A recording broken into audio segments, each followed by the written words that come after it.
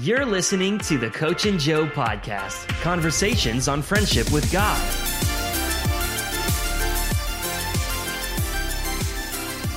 Welcome to the Coach and Joe podcast, now on YouTube television show.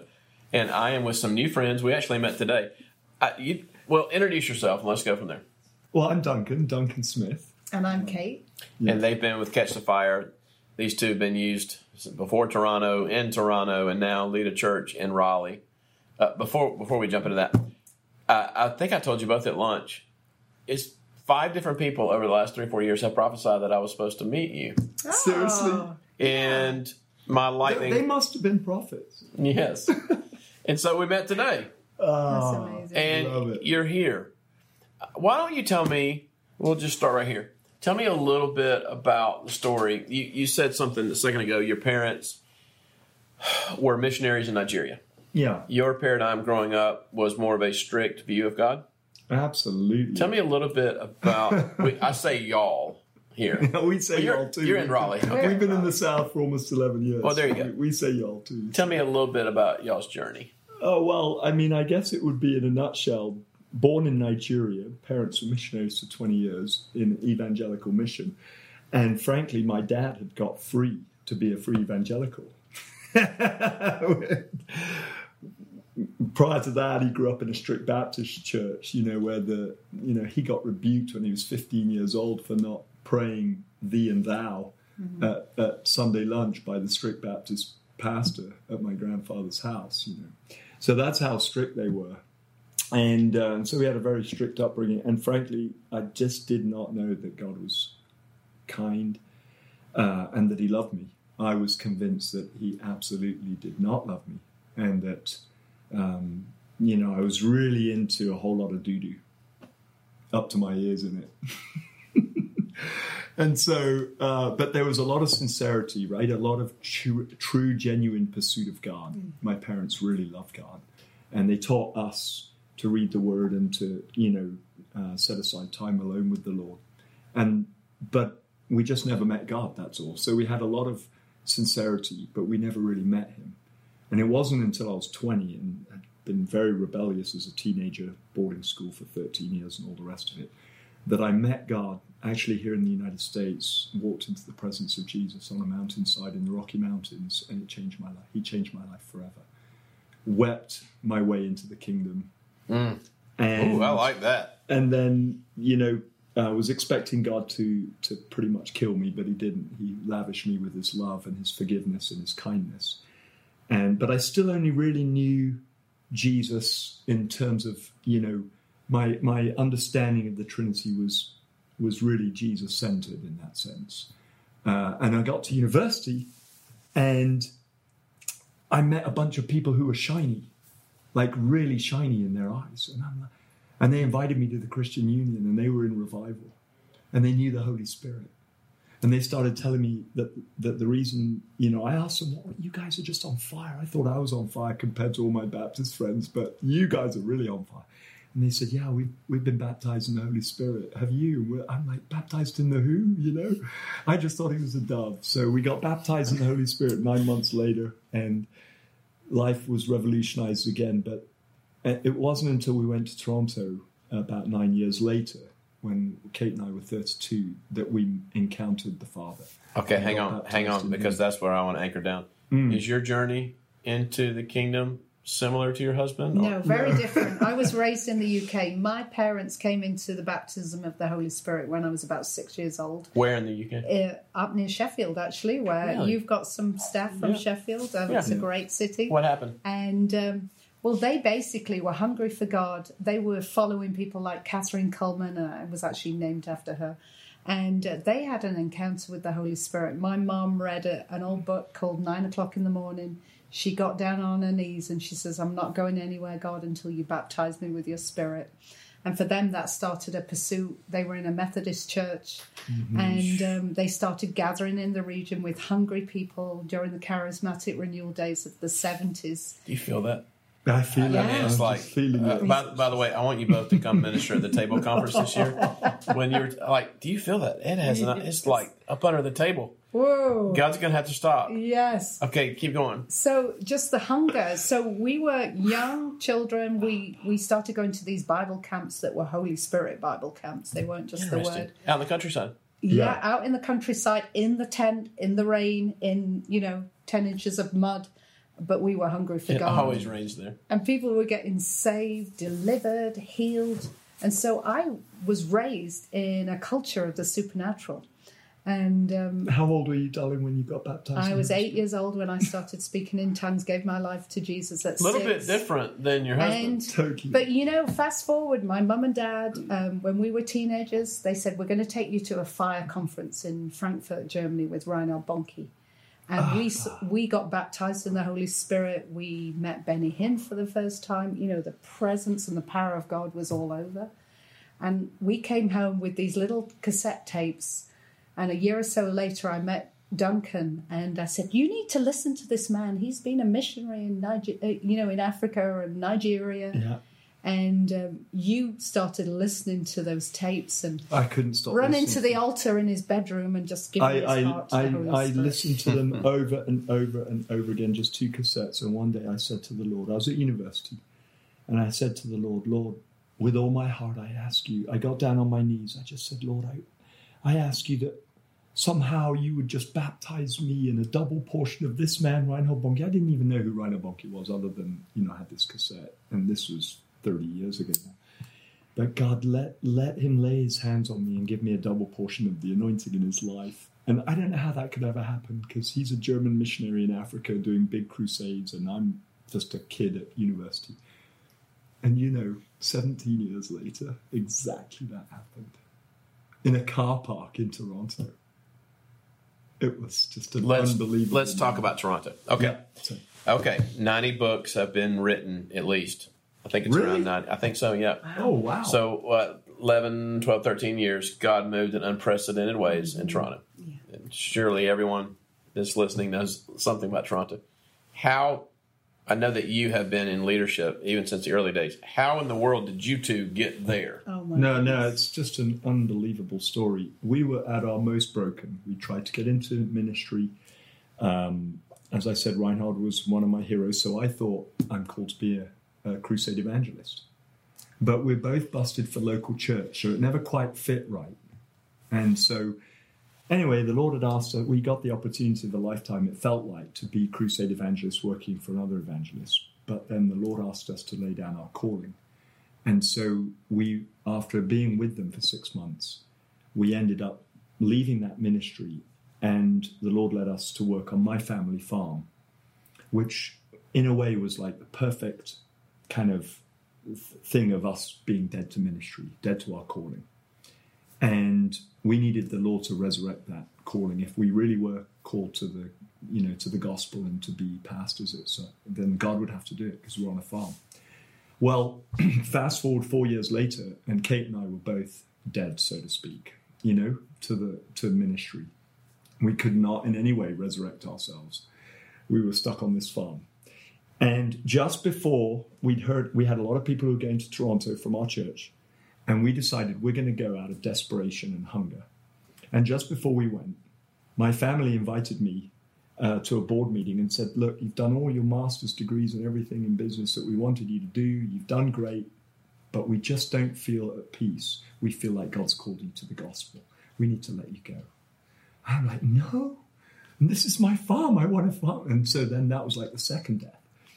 Well, just after that, we go to Toronto for a conference, and we were pretty broken at this point. Have the outpouring started yet? Yeah. This was in 2000 now. Yeah, okay. And the outpouring had been going 5.5 years at that point. But we'd been having our children, so we were not able to go any sooner. And we were stuck on the farm. And many of our church friends had started going, so we were intrigued. We thought, okay, God's moving there. We want to go. So you just went. So we went we because I was free. So we went. When we got there, we walked in, and the Holy Spirit spoke to John Arnott and said, that's the tall Englishman I told you be your first executive director. There he is. That was quick. Yeah. So he does that. He didn't know it. He never did that. he's a measured man. He doesn't do that. Sounds like something I would do. But he knew the Lord had spoken to him. Yeah. So basically he invited me to come to the church and put a few of the sort of business end of things under our leadership. It took us 3 months to get there, and he put a few of the business things, and 3 months later he asked us to be the executive director, and I had 9 directors and 160 staff reporting, so it was fairly hectic for 8 years. And now you two pastor a church in Raleigh, but do you lead the Catch the Fire Network? Yes, sir. Tell us what that is. Kate, do you want to? Well, as we know, there's been ministries birthed all over the nations through the Toronto outpouring. Absolutely. And we just felt going to Toronto that one day we would be church planters. Yeah. But 7 years later, we were so bonded into the vision and the culture of the kingdom through the outpouring in Toronto, and so loved by John and Carol.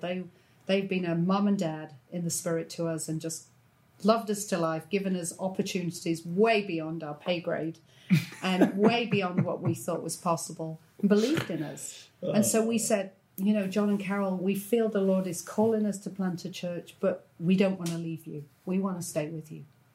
And John, thought about that, and he was like, well, I'm not sure I want you to go. And we were like, but John, the Lord's calling us. And eventually he said, okay, you've got to go. This is the Lord. And he sent us to Raleigh. And Raleigh, North Carolina was a place that we didn't know much about at the time. But 4 years earlier, God had spoken to me while I was preaching in Raleigh and said, I want you to plant a church here one day. We'd only been in Toronto 4 years at that point. And I said, no way. It took 3 years for it all to be ready. But God also flicked a switch, the revival, which is still going. It's in a different phase. It's gone from the gathering phase. Tell me about the phase. Well, because it's gone from the gathering phase, where everybody came. 3 to 4 million people came to our church. Yeah, it's unprecedented. Yeah, 1,000 every night for 12 years, more or less. Then God just allowed certain things like 9/11, right? All the planes stopped flying for a month, And then SARS, I don't know if you remember that respiratory disease or whatever it was called that happened in Toronto. And so, Kate and I were leading our youth conference at that time, 6,000 people youth. Well, because of SARS, it was like 3,000 the next year overnight. Now that really impacts stuff. And so God used all of that to help us to discover that actually he was wanting the revival to go from a come to a go to the world. So it's gone from gathering to scattering. Exactly. You got it. Talk to me right now about that. Well, first of all, the first part of the scattering phase, we started doing conferences and schools around the world, and especially reaching leaders. But then as we did that, we realized this we've always known that this is not about the power. It's about the love. It's about the person and the presence of God. And you get the power of God because you have the person and the presence and the love. Mm-hmm. But a lot of people just came for the power. And so when we went about doing the conferences and schools and things, people were encountering power and they were encountering the love somewhat. But we realized that actually it's not authenticated until it's really flesh and blood community. And that actually a conference and a school is one thing, but a church, that's a whole other level. In other words, the Father's love that was so poured out in Toronto is actually not really, you don't know that it's truly the Father's love until you're giving it away to somebody. This podcast, does that make sense? Yes, this channel is called Coach and Joe, and it's all about scattering. So I was just in Israel last week, and I love multitude stuff. It's fun. Yeah. We're having a conference right now, Heidi and Will. It's great. But what energizes me more is I was just on Mount Transfiguration, and I was asking our tour guide of why did he's brilliant. I said, why do you think the Lord only took Peter, James, and John to the top of the mountain? I've been chewing on this for about 5 years. That's a great question. Because there's a reason he did it. I don't think he haphazardly did it. And the Father has been showing me 2 funnels. Yes, I love the wide gatherings. They're fun. But the most boring book I've ever read in my life was from a non-Christian sociologist named Rodney Stark. And he asked the question, how did the movement of Christianity with no weapons, no printing press, overtake Rome in 258 years, where Constantine declared it a Christian nation. Let's call a timeout here. It didn't happen through gatherings. No. It happened in the oikos, in the homes, about probably between 18 and 23 people-ish. My point is this. It started multiplying. There was a plague that hit Middle East not long after the Ascension, and everyone scattered except the Christians, and they tended to the sick and to the poor. And what happened was Rome, which is impossible. How? This can't happen. Rome was overtaken through the message of power and love, but it wasn't in gatherings. You know, one of the things I noticed, a lot of young people that God shows them a picture of their destiny, they only tend to think in terms of gatherings. Yep. How many people can we recruit to come join something? I think it's more biblical to start first with this church idea. So ecclesia in the Greek, but the methodology. Everybody loves to talk about theology and ideology. Let's talk about methodology. Come on. Why did Jesus only take 3 to the top of the mountain? Yeah. Why was he running from multitudes to get back to the... How about this? This is crazy what God showed me in Israel. I had an encounter at David's cave. Wow. The Lord started talking to me. Okay. Have you ever asked what happened in the hidden years? He appears at the temple at 12. He wows them all. Yeah. He pops back up at 30. Yeah. Where'd he go? Where is Well, that's 18 years. Yeah. So we only really know from Scripture one moment, well, when he's born. From when he's born, flees into Egypt, then he disappears till he's 12, then he disappears till he's 30. I believe he went into the caves to be trained. I believe he was trained by John the Baptist because John the Baptist's dad, being the priest, I believe that when they are going through the Torah and the scrolls, I believe the Lord was hidden, being trained in community. I believe it was the birthplace of monastic. I'm telling you, the Holy Spirit showed me that. It was the birthplace of monastic. Remember when John's disciples, they came and found him, and then they left to go with Jesus? It's like the Celts. They build these communities, and you don't need a huge microphone to draw people to when God is somewhere. That's right. You find you in the middle of nowhere. Watch this. Yeah. Then I realized the 3 years of ministry with Jesus, half of those 3 years he did not do public ministry. Mm-hmm. That means in 33 years, 12 years he's hidden. We see one moment.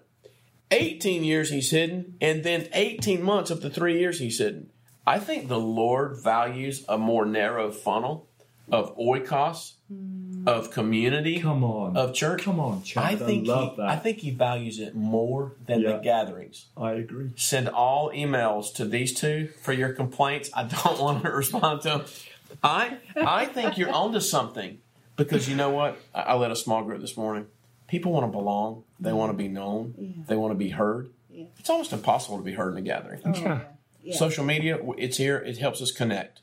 Yeah. People want to connect. Yeah. Exactly. It's hard to connect in the wide funnel. Mm-hmm. I think the Father is scattering because he's always done that. What do you hear me or God saying in this?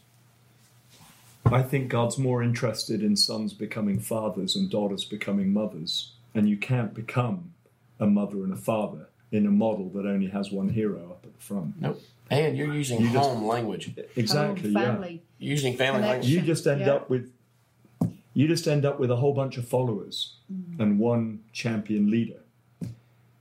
And actually what I believe God's looking for is the entire family to become champion leaders. Mm-hmm. That's what I live for. Mm-hmm. I'd rather spend my life with raising a few good men and women to raise another few good men and women than be in front of, which I've done already, 30 or 40,000 people. But when I was in front of those 30, 40,000 people in my mid-20s, I realized this isn't it. This isn't where it's at. It's not. No, because this is energized by the life of Duncan Smith doing something. But when you have the Holy Spirit doing something, now all of a sudden it's out of control. There's a bunch of people running with. How do I, as a pastor, not control the Holy Spirit in my church? By putting the power in the hands of everybody and every believer. I cannot believe we don't know each other. Good God. I know. Because we do know each other. We do. I prophesied from stage recently that the Father is in process of dismantling what you call gathering. He's actually dismantling it in the West right now. He's dismantling mega churches. He's dismantling the model. because I don't think the model's evil. It's not, because Jesus did minister to the multitudes. Yeah. But there's 2 or 3 stories compared to most. He did 85% of his ministry around the Sea of Galilee. Uh-huh. He didn't take Andrew to the top of the mountain. He did take his brother Simon. And I feel sorry for Andrew. we gotta have enough sonship to say, okay, Lord, why did you only take those 3? Because it's the model of connection and multiplication. Wow. Did you grow up with this mindset? Like, was this normal? Yeah. I was raised as a Methodist, so small group and gatherings in home. And, British people are very hospitable. Yes. Life's problems are solved around the table with a nice cup of tea. And that's where God would turn up. So, just a value on doing life and family. And my parents fostered children, so, anyone was included in that family. But, I think that kind of prepared us for life, really, because it's about doing life. It's being authentic and vulnerable with one another. And you don't get that just on a platform, No. If you're not willing to sow into someone's life, you're not worth being up there on a platform. I think, that whole integrity thing has been massive. The Father's been having me ask questions lately. Someone will be talking to me, and I'll say, what if the only way you knew you were a Christian is if you were multiplying yourself into 3 or 4 people? Wow. It makes people nervous. It's But the Lord has been peeling back. Let me tell you a fun story. Yeah. Angel woke me up at 3:33 a.m. about 8 to 10 weeks ago. And I woke up, and it jarred me. Most of the time in the Bible when Angel shows up, it's like, don't be afraid. Yeah. It didn't bring me peace. I was like, what's going on? And I woke up, and I closed my eyes, and I knew he was standing right beside me. And I closed my eyes, and I said, Father, what are you saying? He said, look at the clock. I looked at the clock. It said 3:33. Yeah. Jeremiah 33:3. Yeah. The whole context of that is, ask me, I'll show you things you do not know. Yeah. Well, I called a staff meeting, and I gave a word that the Father gave me a global word for the kingdom. He said that this is the year, 2019, of the year of 33:3. And I said that that's what he declared. A week later, in Charisma Magazine, this prophetess from Australia, I can't remember her name right now, Lana. Lana Tahu? No, different. Not her. She said in Charisma Magazine, Lana, yeah. it's the year of Jeremiah 33:3. So what's going on here? I feel heaven manifesting all over.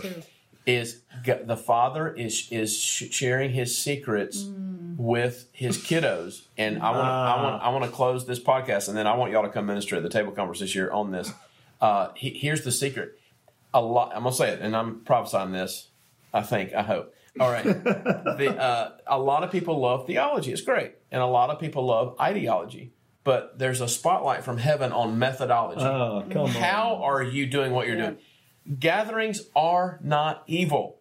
No. They're not evil. No. The biblical model of what our Lord and Savior, our King, Jesus, what He put His hand to, He trained 3, 12, 72. There would have been about 100 in the upper room. Yeah. I bless you with the courage to have a biblical methodology and wrestle that out. That's right. Go in peace. Yeah. You've been listening to Coach and Joe. For more information and additional content, please visit bridgewaynetwork.org.